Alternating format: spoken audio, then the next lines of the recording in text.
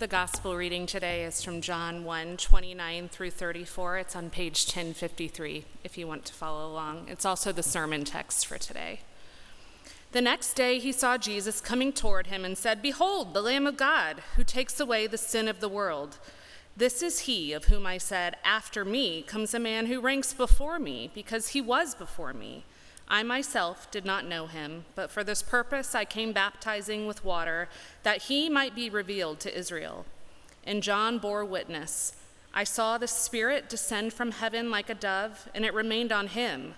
I myself did not know him, but he who sent me to baptize with water said to me, 'He who on him you see the Spirit descend and remain, this is he who baptizes with the Holy Spirit.' And I have seen and have borne witness that this is the Son of God." This is the gospel of the Lord.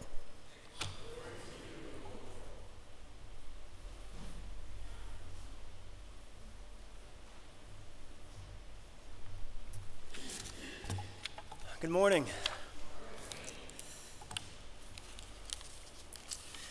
Well, as we study today's passage, this is the fifth sermon in chapter 1 of John. Now, like I said before, they're not all going to go at this pace, each chapter, but chapter 1 has a lot of depth and a lot of riches for us to mine. So we're spending our fifth sermon here today in these verses 29 through 34, as Andrea just read. As we study this passage, we see that John the Baptist he's going to introduce Jesus with a title that will pretty much be the focus of this sermon. And we'll see that unfold as we get into the text. But let's take some time to pray. Father, we thank you so much for your word. I thank you for the gathering of your saints. I thank you for the power of your word. Thank you for the good news that was proclaimed in the wilderness. And Lord, may that good news be ours. Bless us, shape us, and Father, move us to action by your word and by your Holy Spirit. It's in Christ's name we pray. Amen. There was an early movie in the early 90s called Grand Canyon. I was reminded of this movie as I was looking at a book by Cornelius Plantinga on sin, and he talks about this movie called Grand Canyon. And I actually saw this movie before I read the book. It was interesting, or at least saw part of it. But it begins with a scene with an attorney who's driving home from work and he gets caught in a traffic jam. And as he's getting impatient in this traffic jam, he decides to take a detour off the freeway. And as he's driving, it's getting late, and he's driving through a town, and pretty soon he's getting into a place he doesn't know, and it's getting darker, and he's starting to see boarded up buildings, and it just doesn't look like a friendly place. And as you would guess, his car breaks down. And as his car breaks down, it's the early 90s, he had to go find a phone booth to call for a tow truck. So he does that. He calls for a tow truck, and after he's done calling for the tow truck, he's going back to his car, and he gets met by a group of teenagers who don't have good in mind, and they start harassing him and threatening him with bodily harm. And just as things get heated, the tow truck driver drives up.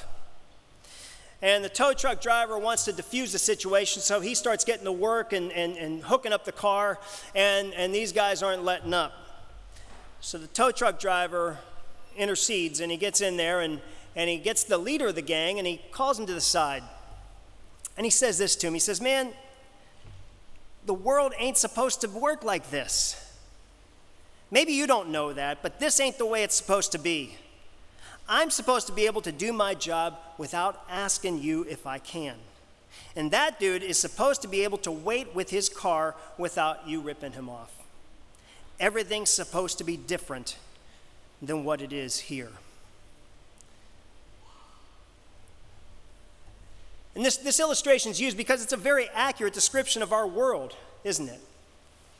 A very accurate description of how probably I would say all of us feel when we go into the world at different degrees. Our world, our community, our culture, and yes, even our families and our church. We all live with an idea of what things are supposed to be like and what's right and what's wrong. Christian and non-Christian alike would agree with that tow truck driver.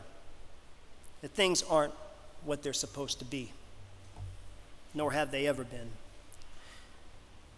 Now, I use that illustration because this is the world in which we find John the Baptist introducing Jesus. A world that's been not the way it's supposed to be ever since the fall. All the way back in Genesis 3, if you're new to the Bible, back in Genesis 3, at the very beginning, after Adam and Eve were created, they experienced life in the garden. They experienced this beautiful fellowship with the Creator God. In the beautiful garden that was made, in perfection. But then, there was a disruption in that fellowship, wasn't there? What we call the fall.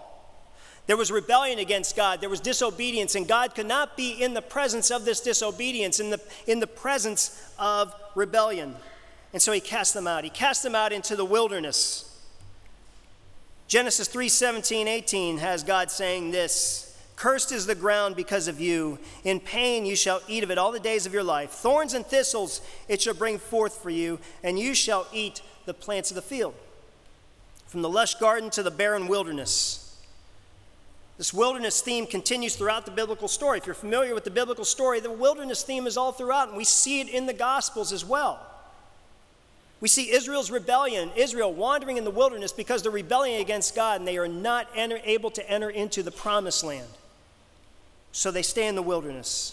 We see the prophecies of judgment that continue through biblical history, and now, during the time of Jesus, we see them in a world of oppression, poverty, disease, and deep thirst for living water in a parched land. And here's a voice crying out in the wilderness that we saw, John the Baptist crying out in the wilderness, "Make way! Make a road for the Lord. He's coming." There's a pastor named Nick Batzig, in an article he wrote about the wilderness. He says, "The wilderness throughout Scripture denotes everything painful and trying with all the miseries of this fallen world. Whether it was the Israelites being bitten by poisonous serpents or thirsting from lack of water, these served as reminders of sin and the misery that Adam brought into the world." And all of us, from the moment we take our first breath as human beings, we become subject to the dysfunctions, brokenness, and sin of the world. We're born into a world, the very day we're born into a world that threatens to undo us through sickness, poverty, suffering, and death. And I don't believe there's anyone from any faith or absence of faith who would deny the assessment of human life. I don't mean to sound so dark and dingy about it, but we know that things are not the way they're supposed to be. That the shalom, that peace that we long for, seems so out of reach. Life in the corrupted wilderness is a life without that shalom, without that peace. And this wilderness language, we see these wilderness themes in this first chapter of John. In John 14, it says that Jesus came, or the Word became flesh and dwelt among us. As Chris preached a few weeks ago, that is wilderness language. That is language of God making his presence known in the wilderness. He gave the Israelites instructions to build a tabernacle. The word for tabernacle is the same word used for when Jesus came and dwelt. He tabernacled among us. He was making his presence. He was bringing God's presence in the midst of a wilderness generation, another wilderness generation. In this first chapter, John introduces Jesus in his power and his divinity. He is God. He was the Word from the beginning, the creator of all things, telling the reader that this is no ordinary human being, that he became flesh, but no ordinary human being at all. This was God in the flesh. But it's just the beginning. Notice the trajectory of his introduction. He starts off with him way up here, and then he brings him down to earth, and he says, but that's not all. Jesus didn't just come to be born to be a human being. He didn't come just to live a perfect life, although those were all great things. But that was not why he came. There was a deeper, grander purpose to his coming. And in today's passage, we see John the Baptist introducing this ministry of Jesus and exactly what he came to do. It's the one thing to know he's God. It's another thing to know that he became human. But then the reader may ask, why did this all happen? To what end did he become human? And that's what we're going to see in this short passage today. So we're going to see the how, the why, and the so what of Jesus' ministry. The how, the why, and the so what of Jesus' ministry. So let's look, verse 29. Like I said, this is going to take up most of the sermon. So the next day, John the Baptist, saw Jesus coming to him and said, "Behold," or "Look, the Lamb of God who takes away the sin of the world." Now, what's interesting is I just assumed that everybody knew what the Lamb of God was. When John the Baptist said this, that we all know to exactly what he was referring. But every commentator, there's not one commentator I did not read that disagreed with this. Every commentator agreed that the readers back then would not have known exactly what he was talking about when he said the Lamb of God. And that was puzzling. Why would he say something so cryptic? Why would he give a title to Jesus that's so cryptic? For instance, we think, my mind immediately goes to Exodus 12 for the Passover lamb that was sacrificed and the blood was put on the doorposts so that the angel of death would pass by the Israelites. Some would say that perhaps this was Abraham's provision by God when he was sacrificing Isaac. God provided that sacrifice, that ram in the thicket. And he provided it. Yes, it was a ram, but perhaps it was, some commentators said this is what it's alluding to. Some say with all of the Isaiah language, John is using a lot of quotations from Isaiah and a lot of themes from Isaiah. We already saw this with the fact that we'll see this with the Spirit of God being on the servant. And we saw it with the voice crying out in the wilderness from Isaiah. And so perhaps he's talking about Isaiah's suffering servant that was just beautifully read by George. And a lot of them feel that could be what it was. But the point here is that John appears to be using something with double meaning, with more meanings than just one. That to say that Jesus is the Lamb of God is not just pointing to one application, but to many applications. Yes, he was a sacrificial lamb. Yes, he was a suffering servant. But the thing is, when they heard the Lamb of God, one thing that there was no doubt about was that this was sacrificial language. And then when they heard this is a lamb provided by God, that this was something different. And that Jesus came to be a sacrifice. So the point of this title appears to introduce Jesus as a sacrifice. So therefore, we see at the manner of Jesus' ministry, since he was a sacrifice and since it's very possible that he was the servant to which Isaiah was referring, that this was not just any human being, but this was one who came to sacrifice his life, to live a pure, perfect life, a humble life of servitude and of sacrifice. Why would this Jesus, the Word, the Creator, the light of the world, the true light that comes into the darkness, why would he come to die? That's still not answered. I mean, we know. If you've read the scriptures, if you read the Gospels, then you have an idea. But imagine this is your first time. Maybe this is your first time hearing this. Why did Jesus come to die? Well, that's our next point. We heard the how, that he came into ministry as a lamb, as a sacrificial, humble servant lamb. Now, why did he do that? John the Baptist continues. He says, this is the Lamb of God, the purpose, who takes away the sin of the world. That's why. To take away the sin of the world. Why? Because this is not the way things are supposed to be. Because there's a problem. There's corruption. Think about it. Even people who have no understanding of Jesus' gospel, of Jesus' message, agree. I mean, just think about the political world.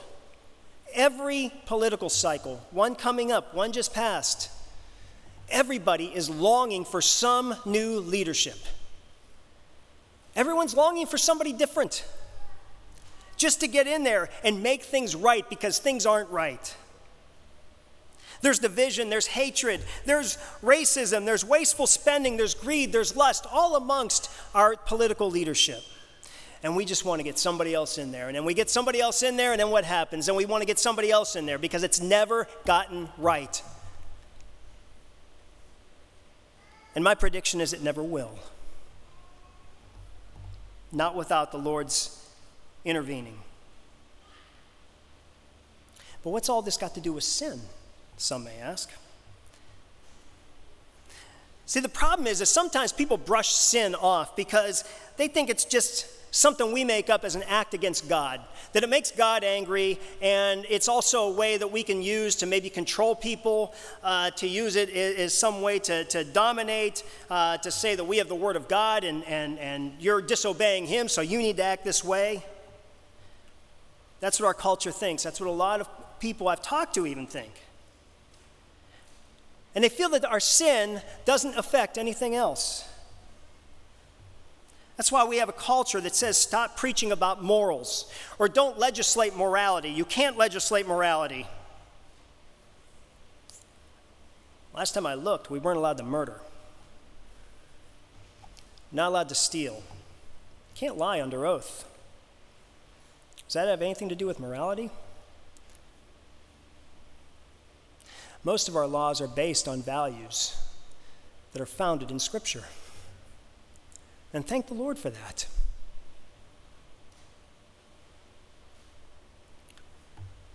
What the Bible teaches is that God is the one that we offend when we sin, but every sin that is committed affects everything around us. It affects our relationship with God, yes, but it also affects our relationship within ourselves. It affects our relationship with one another. It affects our relationship with the earth, with the creation that we've been put in.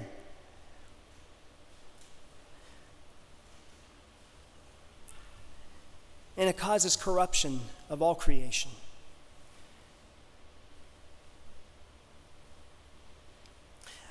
The Bible teaches us that God created us, created this world with perfect shalom, true peace. But in the fall, that perfect shalom affected every single relationship. Sin is the disruption of that shalom. One quote I love from Cornelius Plantinga is he calls sin vandalism of shalom. I think that's a great image. I think about a few weeks ago when I came in here and was told by Stephanie that we had windows broken out of our doors here. You all saw that if you were here the last few weeks. We had boards up. We came in. After vandalism, we had to clean up glass all day. We had to cut wood. We had to board up windows. And after that, it looked pretty crummy. It looked pretty crummy. Some tried to paint the boards, which was great. It was helpful. But there was a longing to see the restoration from the vandalism that happened. That's natural for us. We want to see things put right.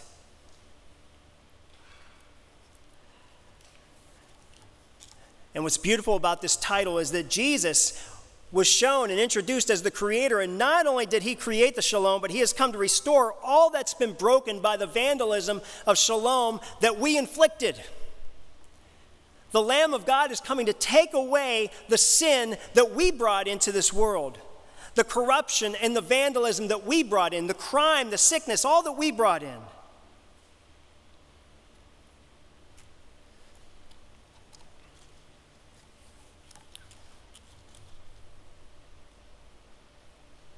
So we saw the how, what Jesus is doing, and we saw the why he is doing it. One thing I want to touch on, I said I was going to spend most of the time on 29, but also looking at how did John the Baptist know that Jesus was who he was?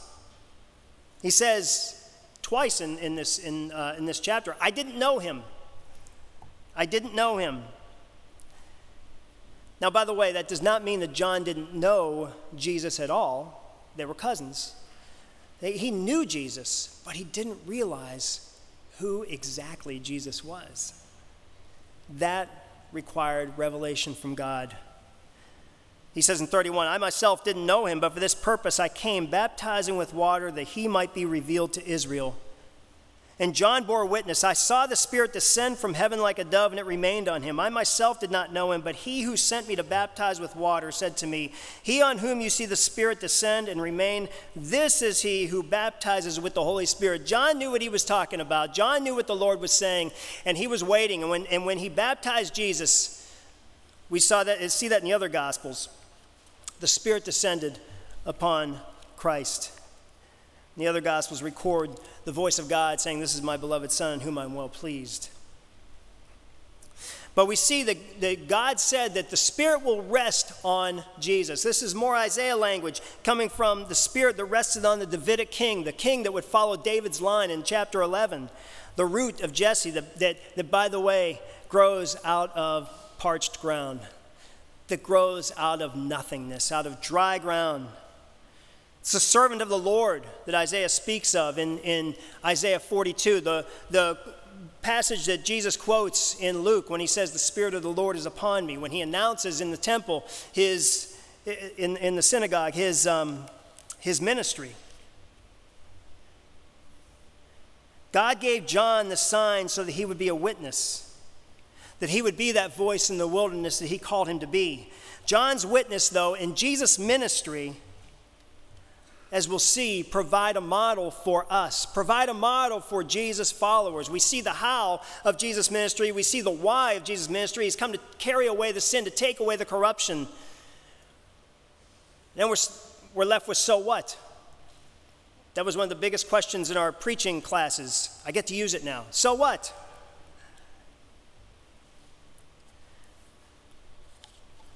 So what is that this is a model for Jesus' followers. Jesus' ministry and John's witness provide models for us as we go out and proclaim the word, proclaim and seek the restoration, seek our part in restoring and seeing restoration happen in the kingdom of God, in our community. Look at what we see with John the Baptist. We see humility. John the Baptist was a willing servant of the Lord. When the Lord told him, this is what you do, he did it. And when Jesus came, John was an all-star for a while. And when Jesus came, he said, I'm not even worthy to take his sandals off and wash the mud off his feet. That's really what that means. He said, I'm not even willing to be his servant, or not worthy to be his servant. John understood who he was, he understood who Jesus was, and he understood the humility that he was to have in the presence of Jesus, knowing that he was called by God. Also, we see obedience in John's life. We see the Lord calling John to baptize, and John went and baptized. And when John baptized Christ, he was a step back. When Christ came into the picture, he was a step back. He said, I must decrease, he must increase, I must decrease. And John was humble, but also John was obedient. And when John saw the good news, he proclaimed it. He says in verse 34, and I have seen and have borne witness that this is the Son. Some manuscripts say the chosen one of God. But we have here in the ESV is the Son of God. It's like he's saying, I saw it with my own two eyes. This is very emphatic what he's saying. I'm telling you, this is the Son of God. This is the chosen one. And it's his witness that we're called to believe. The whole theme of John's gospel, as you'll hear throughout, is to believe. These things were written so that you may believe that Jesus is the Christ, the Son of God. And then after that, we don't stop. We move, we go. And we do what we are called to do. John came to reveal Christ to the world, to introduce the light and the darkness, to introduce this living water to the dry and parched land, to say, here he is, believe him, follow him. This is also the calling of Jesus' disciples. It's the calling of the church. It's our calling. Calling first is to believe, but then to move, then to act, to live in such a way that you believe that redemption is coming, that restoration is happening because the Lamb of God came to take away the sin of the world.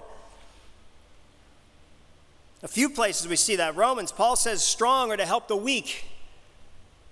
We're to be mindful of those who are underprivileged, or those who are unable to do certain things or to pay for certain things. We are to be there for them, to care for them.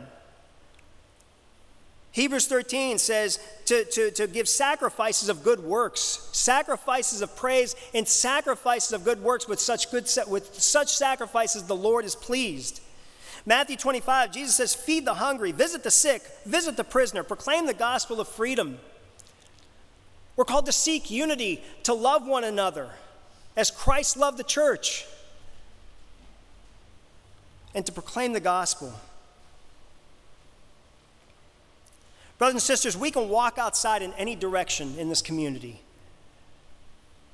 We can walk outside and look any direction and experience the brokenness, the vandalism of the shalom that's corrupted this community. We can look in our homes. We can look in our families and notice the vandalism that's corrupted the shalom of our families, of our homes. We can look in this church and see the corruption that has vandalized the shalom of this church. Because things are not the way they were supposed to be, but Jesus came right in the midst of this. Jesus came right in the midst of the dry, parched land, of all the corruption, of all the vandalism. He came right there. This is what we're called to do. Because Jesus came into this as a shoot, the root of Jesse, to bring living water, to bring restoration. And that's what we're called to do. We're called to be a sign of hope for the people of this community and for one another. We're called to demonstrate the way things ought to be. To introduce the one who takes away all that made it wrong. Does that mean we'll be perfect? No. That's why we confess our sins every single week. I try to remind ourselves of that. I try to remind myself of that. We're going to continue confessing our sins every week, brothers and sisters, because things aren't the way they're supposed to be. But we practice forgiveness. We practice confession. We practice loving one another. And we practice knowing and having the hope that there is one who will one day bring complete restoration. One thing I didn't ask is, how does Jesus take away the sin? How does he do it? Well, we saw this in Isaiah 53. It says, the Lord has laid on him the iniquity or the sin of us all. All those sins that we confess every week, all those sins you confess every day or every night, whenever it is, all those things you feel guilty of, all those things you feel absolutely like nothing because of what you've done, those things have been laid upon the Lamb of God. And he takes away your sins. He takes away my sins. Because the Lord has laid on him the iniquity of us all. And then he, as the Lamb of God, was sacrificed and brought to new life. St. Augustine says this, he takes away sin both by forgiving those things which we have done, by helping us not to do certain things, and by leading us to a life where such things cannot possibly be done. If we follow him, you see, he will lead us out of the wilderness. He'll take us out of the wilderness to the place of promise where things are exactly as they ought to be. Do you have that hope? Do you have that hope of one day being somewhere where things are the way they ought to be? That hope only happens in Christ. There is no other hope. It happens by the sacrificial Lamb of God. And then the Lamb of God that was introduced by John the Baptist, this humble servant of Isaiah 53, who came to sacrifice his life on the cross to destroy all that ought not to be, that same Lamb who went to the altar of sacrifice will then be seen on the throne of glory. Listen to Revelation 21. Then I saw a new heaven and a new earth, for the first heaven and the first earth had passed away, and the sea was no more. And I heard a loud voice, no more in the wilderness, by the way. I heard a loud voice from the throne, saying, behold, the dwelling place of God is with man. He will dwell with them, and they will be his people, and God himself will be with them as their God. He will wipe away every tear from their eyes, and death shall be no more. Neither shall there be mourning, nor crying, nor pain, for the former things have passed away. He goes on, and I saw no temple in the city, for it is the temple of God the Almighty, and who? And the Lamb. It's the temple is the Lord God and the Almighty and the Lamb. The city has no need for sun or moon to shine on it, for the glory of God gives its light, and its light is the Lamb of God. Isn't it amazing that John called him the Lamb of God, and maybe we didn't know exactly what he was talking about? It's because it's too big to be in one place. It's too big to narrow it down to one meaning. The sacrificial lamb is now the glorious lamb who is the light of the city. The one who is complete redemption and now reigning over all, and its gates will never be shut by day. They will bring into it glory and honor of the nations, but nothing unclean will ever enter it, nor anyone who does what is detestable or false, but only those who are written in the Lamb's book of life. This will be the place where things are as they ought to be.